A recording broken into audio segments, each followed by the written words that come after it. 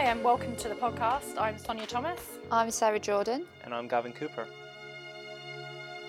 So today we're here with Stephen Rowley. So Stephen is our manager and senior nurse for Haematology at UCLH. He's also clinical director for the Association of Safe Aseptic Practice, overseeing ANTT, that's why he's here today to talk about that.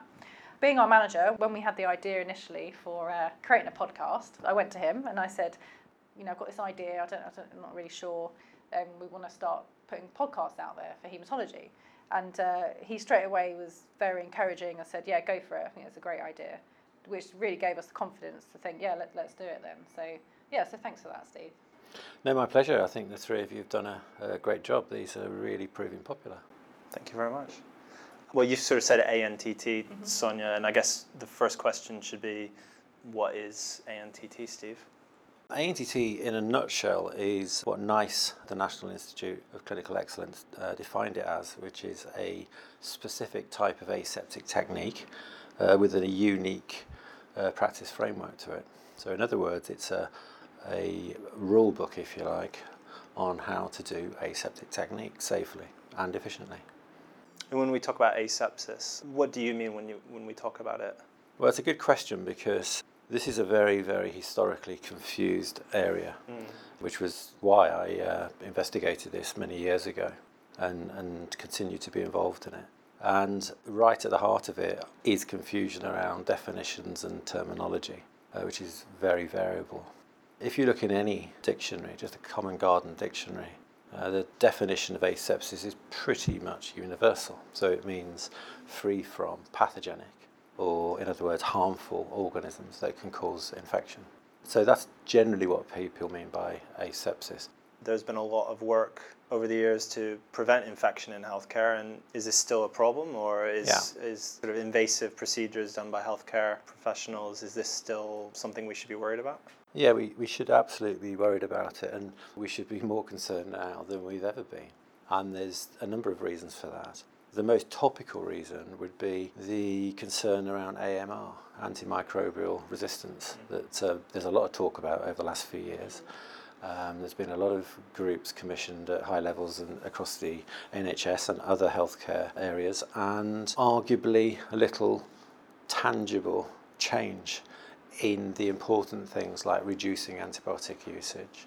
Where ANTT fits into this is, yes, we absolutely have to focus on reducing the antibiotic usage and reducing potential for resistance. But when you look at the worst case scenarios being predicted for how many millions of deaths this could potentially cause over the next 50 years, the onus has to be put on preventing people getting infection in the first place.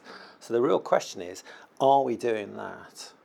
Especially given the fact that we work in very well developed healthcare settings and have all the things really available to us to address this problem. The question is, are we doing everything that we can and should be doing every day when there is an interaction between a staff member doing a clinical procedure on a patient to protect them from getting an infection in the first place? And I think the honest answer is has to be a big fat no. I think there are a number of things that we can do. I think perspective helps, and let me just put a kind of an analogy on the table. When I lecture in various places at home and abroad, I always ask a question, and I ask the audience, usually to warm them up a little bit, I'll ask them who's had resuscitation training, and everyone puts their hands up. And then you ask them to put their hands down if you haven't used it in the last year, and pretty much wherever you are, 97% of people will put their hands down, and you're left with 3%. Then you ask a different question, and you say, who's had aseptic technique training in the last year? and everybody in that audience, given the subject matter of why they've come, is doing procedures. And you ask who's had training in the last year, and nobody puts their hands up. And then you say, well, who's used it? And everyone puts their hands up. So it's a complete reverse. Now, obviously, that's not to say we shouldn't be investing in CPR training. But it really begs the question, why aren't we investing more training in something as critical a competency as aseptic technique? And aseptic technique is probably the most critical and commonly performed competency in healthcare, we would say. It's one of the few competencies that every day has potential to cause harm to patients that we're all delivering, often at high speed in pressured environments. Yeah, multiple times a day. Yeah. You're using this. And one of the questions we often get asked is, well, haven't things improved? Why is this still a problem? Are you sure it's still a problem? Are we looking for more things though now than we were? Well, we're not, and that's the concern, because there's a perception that the infection control area of care is something that was improved on when there was lots of targets around it, and now we shouldn't really be focusing on it. And we would say the exact opposite. If you actually looked what happened when the Labour government were last in, and there was a lot more targets around achieving infection prevention, and you actually look what happened, yes, they were successful at reducing some well-chosen organisms like MRSA, Clostridium difficile. But the National Audit Office that looked at these figures pre and post demonstrated that yes, they came down, but the overall impact on all hospital-acquired infection or healthcare-acquired infection was static and hadn't changed at all despite all that evidence. So what that tells you is that we can improve things when we put our minds to it, but we didn't learn the lessons of what worked and apply that across the board. And central to that, we believe, is this competency of aseptic technique. The importance of hand washing in healthcare has been known for hundreds of years.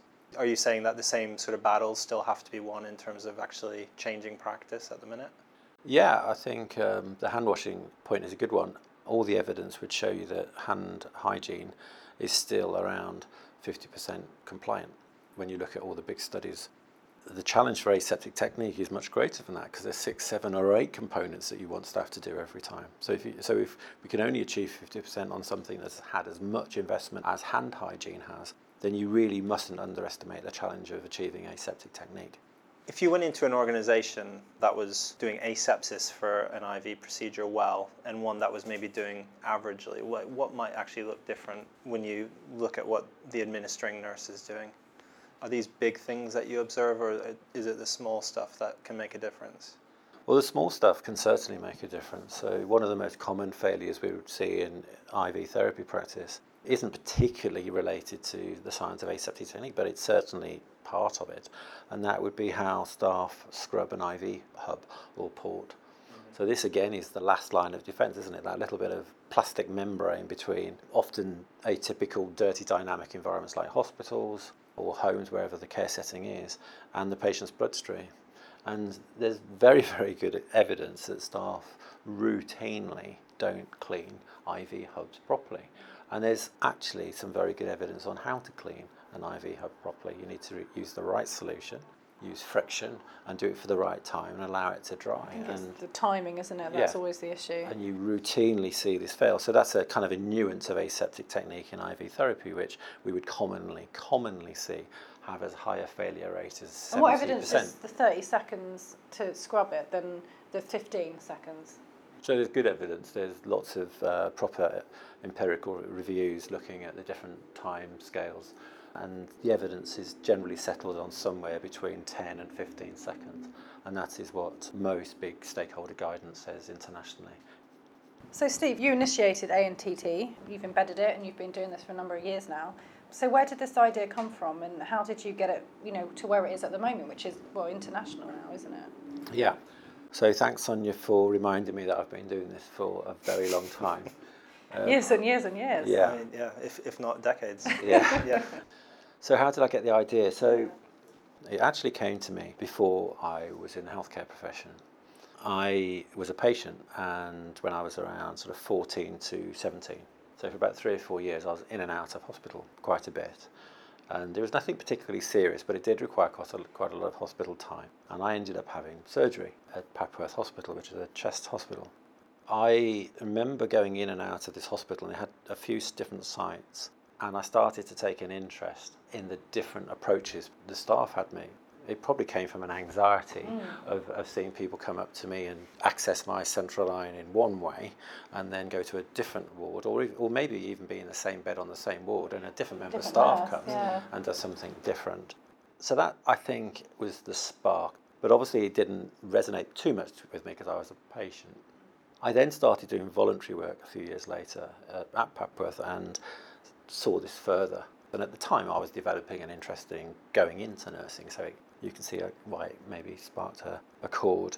At the same time, I was doing some part-time work with a friend of mine who runs a chemical company, and they do a lot of lab work. So I was doing some very basic lab duties part-time, and saw that they did this kind of approach too, but obviously for different reasons, not on patients. At that point, I probably, sadly, I should have been probably doing more interesting things at the age of 19, but did a little bit of research around it, knowing I was going into nursing as well, and realised that the literature wasn't as straightforward as one would imagine it to be. I expected to find the answers in the literature, and all I found was lots of questions, and what was immediately apparent was the huge variance and ambiguity around the subject of aseptic technique, which could be described with 20 different terms.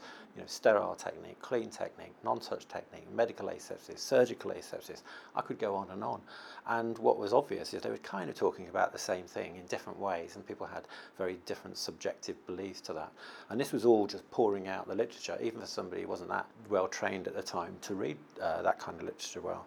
A lot of the terms that were being used, and that I saw used in the labs and used on the wards interchangeably, didn't actually even make sense, because as a layman, which was probably a strength then, I just went to a common dictionary and said, well, it's not sterile because you can't achieve sterility in the air because there are organisms in the air.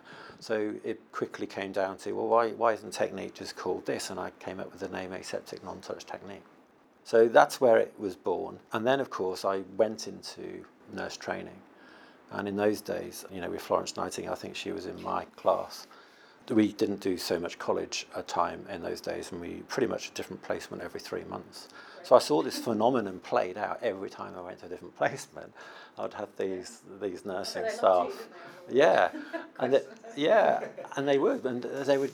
People were very religious about it. People would have a very set idea on what aseptic technique or ward A might call it sterile technique, and woe betide you if you called it anything different or tried to do it in a different way.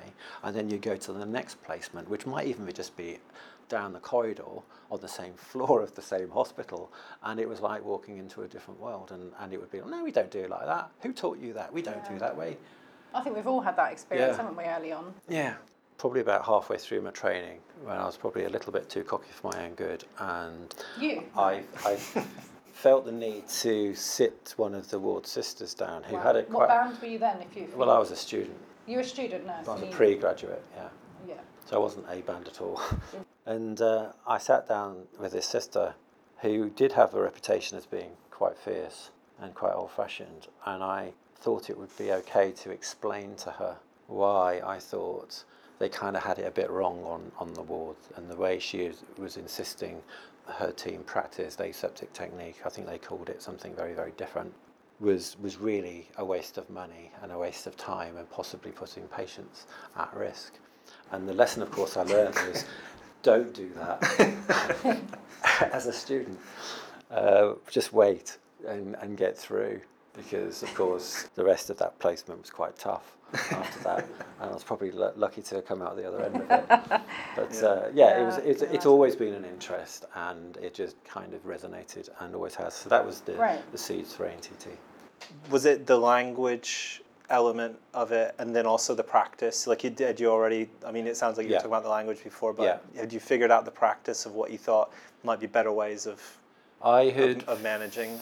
Figured out the language more first, because that was what I was able to kind of take charge of, if you like. I could research that myself, and it was very, very easy, as it is today, to research key terms and understand that the language was a problem. And it, even then, maybe subconsciously, but all consciously, it was obvious that something that is a critical safety procedure should have a single language.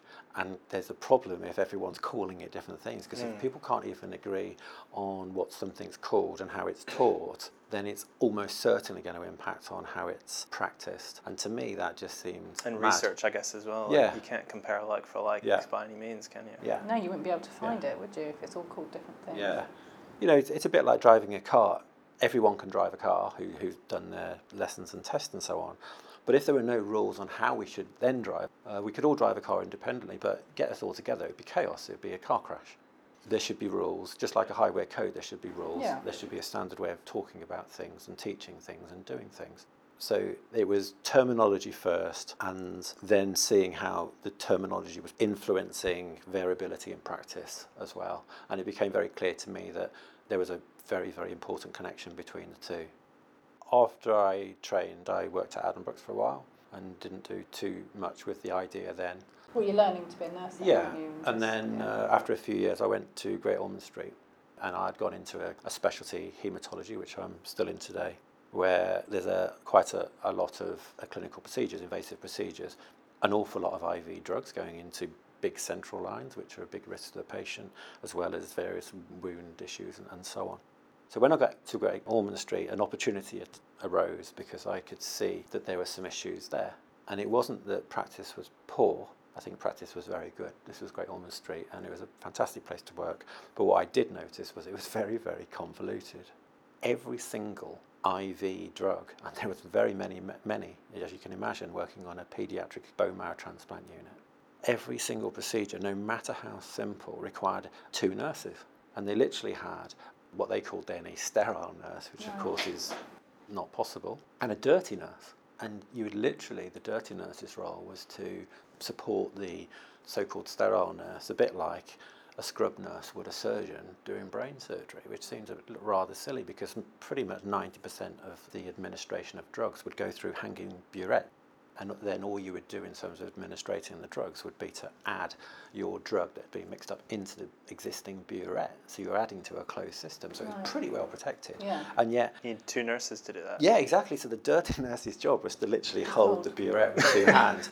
So somebody could put a needle through a bung. And I was thinking, that's just crazy. Yeah. And they were wearing sterile gloves and a lot of PPE for this. So that was actually the tipping point, and I went to see the chief nurse, who was particularly approachable. Oh, good. So, and you were, say, a D grade then, like a band 5 at that In those time? days, I was an E grade. An E grade. I observed that the hospital had a pretty progressive and approachable chief nurse, and I chanced my arm one day and went to see her. Invited myself to see her, and she welcomed me along and probably wondered what I had to say, and I said, I think I could save a lot of money here and tidy up a lot of practice and improve on this area. And she, to her credit, said, fantastic, but you've got a problem. And I said, well, what's that? She said, all that ritual is really believed in by our senior infection control nurse called Susan McQueen. And Susan McQueen was quite revered and a little fierce too. So I went along to see Sue. I said, well, I understand that you're the one who insists on the sterile gloves and the double. And she said, no, absolutely not. She says, it drives me mad. We really need to do something about it. And I've worked with Sue in various ways ever since.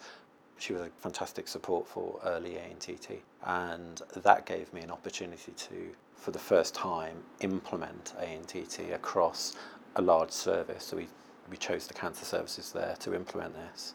So take the idea I'd had before coming into nursing and implement it in a proper service. And we did that, and it went very well.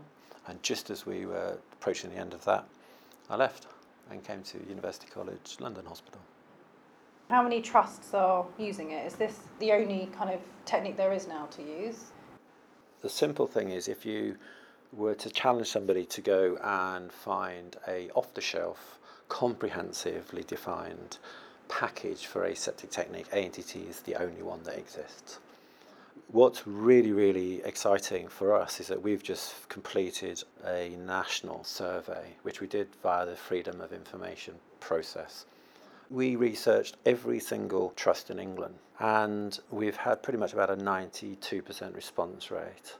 And we've demonstrated that 82% of trusts stipulate ANTT as their single standard aseptic technique that they can demonstrate by audit and education. And the reason I kind of phrase it like that is that's the requirement in the Health and Care Social Act, which all organisations are obliged to meet legally, and that's something that the CQC will police and inspect on now and again.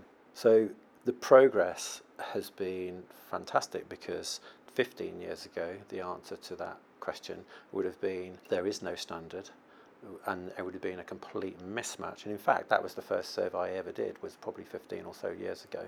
And we looked at it. It wasn't as big a survey and it wasn't as well done, but it was just a mismatch. Everyone was calling practice different things, and it looked like different things. So that is a huge, huge foundation for this area going forward. What ANTT has done is provide the foundation for organisations to improve practice, to improve education, and really importantly, to actually research practice and improve further. But it was a prerequisite that was badly needed, and I'm really proud to have been involved in that. Yeah. So how did it get from 0 to 82%? I'm interested. Yeah, how did you promote this? How did you get it out there? Well, that's also testimony to the scores and scores of, probably hundreds in fact, of healthcare professionals who have embraced this, either with our help or independently, have recognised the problem, have seen the solution that ANTT can provide with a bit of investment in organisation, in time and effort, and it's grown organically. What I recognised quite early on, when things really started to take off, was that it needed supporting centrally in some way. It needed further developing, it needed disseminating, resources needed to be made, people need to be assessed and taught how to implement this across the organisation. So I did this initially myself, and very quickly, probably 10 or 15 years ago, realised that I couldn't do that myself. So I made a decision that I wanted to remain doing the job I do today, but I wanted to run this as well. So I set up an organisation called the ASAP, which is the Association for Safe Aseptic Practice, and created a network of like-minded individuals to work in their respected geographical areas and lead on this and report back as created a board and so on, and built the project like that. We obviously developed a website, and we have people who pretty much 24/7 answer questions via email or telephone every day on how to implement ANTT or how to deal with a particular practice issue. So all the guidance is online, is it? So all the guidance is online, yeah. And how would they get hold of that? So the website's www.antt.org. That's the start point. That will tell you about the project. It will show you what resources there are. Oh, that's good. It gives you a place to email in, and then you immediately can get a link to a whole raft of what we call the free core resources for ANTT, because it's important that ANTT can be implemented freely. We also, as an organisation, have to create a modest income stream to make resources and have people on the end of telephones and emails 24/7. So we have an offering of very subsidised resources which are a bit more comprehensive, like e-learning and so on. And this is run by the ASAP, which is a non-profit organisation run by clinicians and led by myself. So I guess it's in the path of least resistance now. You'd have to kind of really be swimming against the tide to not take on ANTT in the UK now. And internationally?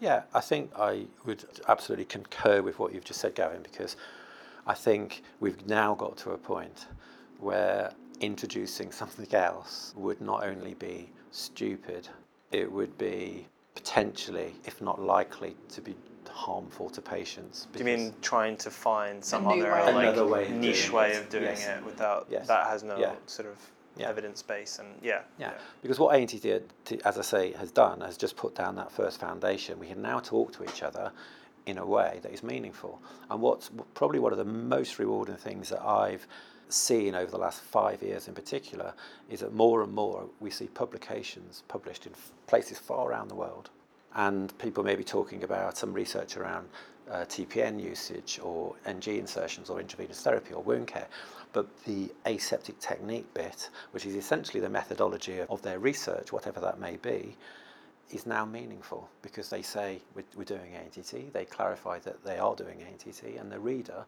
knows exactly what they mean when they say surgical ANTT or standard ANTT, whereas before, if somebody did some research in that area, you'd be thinking, well, what do they actually mean by a sterile technique? Because we know that's got very many different terms. So obviously ANTT isn't the utopia, but it was the first foundation step, and I think we have an obligation as a healthcare community internationally to build on that.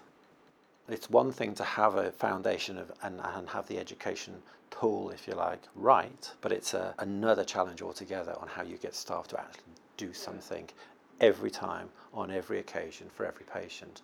And that's probably what we as an association advise most organisations on, is how you get that magical compliance. I was reading that you've done some work abroad in kind of different places that you would, with less kind of equipment, less. We've just also recently, in the last 2 years, have broached out into the humanitarian care sector. So we've worked with a few humanitarian organisations. Probably the most well-known would be MSF, Médecins Sans Frontières. I never can pronounce that right. They're probably one of the biggest humanitarian organisations. I think they're bigger than Oxfam and UNICEF, and they're French-based but have an international reach. So we started a project with them over a few years, and my colleague Simon has done a number of... He's been to Syria. Yeah, he's done a number of site visits. Wow. Which were tough for a Westerner without that background and training to go and be dropped into. So Simon, to his great credit, he was dropped into UN camps for refugees, and he's gone to a number. The first one he did was in South Sudan, and it was a UN camp that was built for 30,000 refugees that actually 3 years later had 135,000 refugees, and being serviced medically by a small room or two.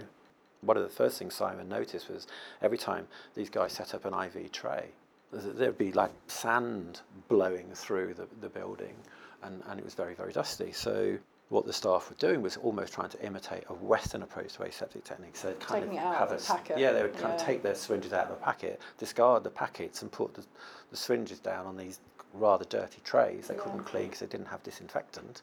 And Simon just pointed out that actually the key principle of ANTT is it's about focusing on the individual key parts and protecting them individually. And he said, use those packets you're now discarding.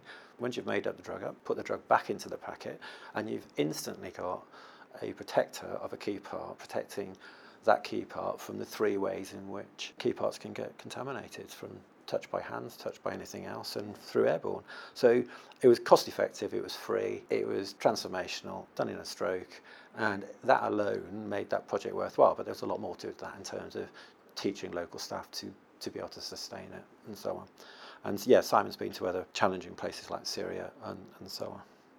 With the sort of national uptake and international momentum now, have we reached the tipping point for ANTT in terms of uptake? It does feel a little bit like we're either approaching a tipping point or have just gone over the tipping point.